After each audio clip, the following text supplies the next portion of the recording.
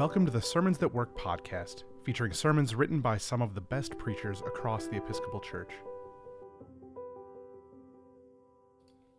Today's sermon is for Pentecost 3, Proper 16, and is titled Giving Thanks. It was written by Father Bertie Pearson. If it's October and your yard is full of maple oaks, you could spend days or even weeks engaged in the backbreaking work of bending down to pick up each leaf and put it in a trash bag. But if you happen to have a leaf blower, you could take care of your yard in an hour or so. If, however, you get out of the shower and try to style your hair with that leaf blower, you will look totally bonkers. Lawn tools are invaluable for taking care of lawns, but miserable for most other tasks. In much the same way, humans are designed for one specific purpose. When we set ourselves to the task for which we were designed, everything goes marvelously. All seems right with the world. But when we forget what we are designed for, everything goes completely haywire, and we would be better off trying to fill our gas tanks with pickle juice than to live in ignorance of the ultimate point of our lives. What we are designed for, the basic function of a human being, is love, and specifically the love of God. We are designed for a loving friendship with our Creator, but we don't come to this through either casually treating God like a pal or by working to convince Him that we're fantastic. Instead, we come into this loving relationship through receiving the world, all that we are and all that we have, as gifts from God. For we can only know God through thanksgiving. We give thanks not because God either needs our praise or appreciates the occasional pat on the back, but because God commands us to do so, not for His own sake, but for ours. In the Garden of Eden, all things were given by God to Adam and Eve. The entire world, all food, everything, was a direct gift from God to His beloved creatures. Everything they had was a sign of God's love and blessing. The value of each bite of food was the fact that it revealed God's love to them, God's care for them. The nourishment they received, which made their bodies strong, that stopped their hunger, was a secondary experience. The main experience was always of being loved. The world was valuable not as a comfortable place to sleep or a lovely sunset, but every single person, place, and thing was an overwhelming experience of their communion with God. In all the Garden of Eden, there was only one object that God did not give the humans: the fruit of the tree of the knowledge of good and evil. Everything else was a gift, a window into the glory of God. But because this tree was not given, it could be seen not as a revelation or a blessing, but as a good in and of itself. Adam and Eve cast everything else aside and went for the thing in and of itself, and this is what we as humans have been doing ever since. Now, when we grab a sandwich, it's not to feel God's love for us, but to stop our stomachs from rumbling. When we get a paycheck, we aren't overwhelmed by thankfulness to God. Instead, we look to see how much has been deducted.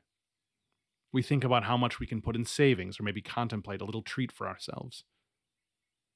We have lost the ability to commune with God through thanksgiving. We have forgotten to look around and to see what He is doing for us from millisecond to millisecond, giving us not just food and homes and friends and families, but the breath of life, our mental faculties, voices to praise Him, hands with which to serve Him. If we were in our right minds, nothing would be of value in and of itself, but the chief value of everything would be as a revelation of God's love and blessing to us.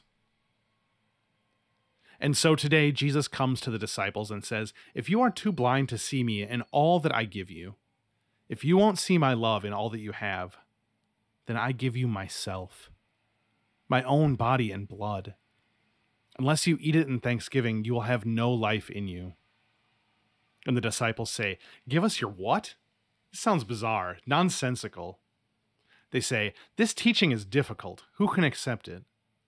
And we're told that because of this, many of His disciples turned back and no longer went about with Him.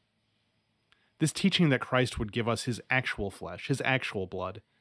It was gross, it was weird, it was utterly incomprehensible. And many gave up being His disciples altogether. Eucharist in Greek literally means thanksgiving. It is the act of taking the ordinary food that God has blessed us with, our ordinary daily bread and wine, and sacrificing it, giving it back to God to show our praise and thanksgiving to Him. When we make sacrifices to God, when we give of our time, when we give of our wealth, when we return our daily bread to Him, this is not something that we do for His benefit, but for ourselves. We force ourselves to return to right relationship, to the true thankfulness that is the only perspective from which we can know God. God receives our gifts and pours out the Holy Spirit upon them, and the ordinary bread and wine of our sacrifice become the body and blood of Christ. Jesus said, "Those who eat my flesh and drink my blood abide in me, and I in them. Just as the living Father sent me, and I live because of the Father, so whoever eats me will live because of me." Through our act of thanksgiving, through our Eucharist, we come into the presence of this flesh and blood, and when we eat of it, we begin to abide in Christ, and He in us, and we in the Father through Him. But the Eucharist is not a simple status change. You don't receive Holy Communion and return to your regular old life. Instead, we have to be open to the grace of the sacrament.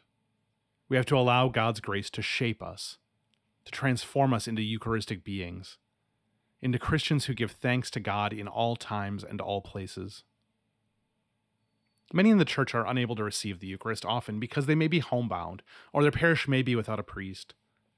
Many others have not received the Eucharist in over a year because the pandemic has kept our churches from safely opening their doors. But the frequency of our reception is not what makes a Eucharistic life. Instead, it is being for others a vision of the grace of God, the peace of God, the joy of God in living a life of thanksgiving. You stop at a traffic light and see a homeless man waving a sign and think, "This is awkward. Now I have to avoid eye contact for the next 30 seconds. Or worse, I have to give him $1 just to not feel guilty." Or you can pray, "What a blessing that I get to serve as Christ's hands in this moment, that I get to share Christ's love through $1 or a sandwich or a conversation over lunch." You encounter always your furious neighbor who seems to do nothing but seethe and post nutty political rants on social media. You can think, "Here we go again. I'm going to do what I can to ignore this moron." Or you can pray, "Thank you, God, for bringing me together with my brother. May I be to him an oasis of your peace, a messenger of your grace." You can go into your home or a doctor's appointment, into work or to the movies, either thinking about your own goals, your own concerns, or you can allow the Eucharist to form you, allow eternal life to shape you. You can see every single thing in your life as an overwhelming sign of God's infinite love for you and give thanks. In so doing, you will abide in Christ and He in you. In so doing, you allow eternal life to take root in you. In so doing, you begin to live not on earth but in heaven.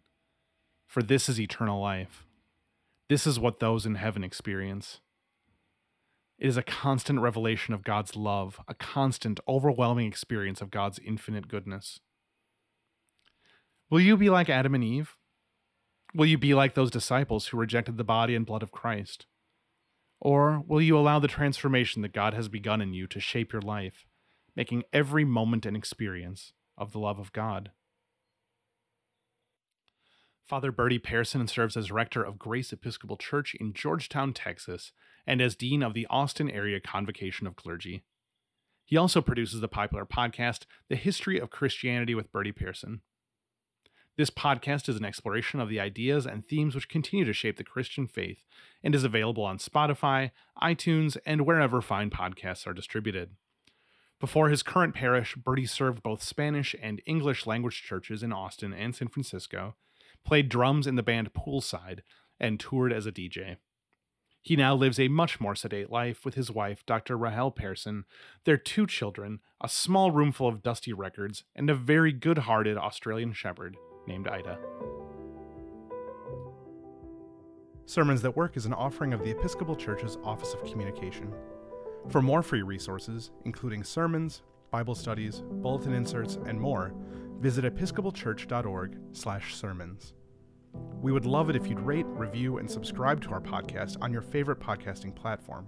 And while you're at it, share it with a friend.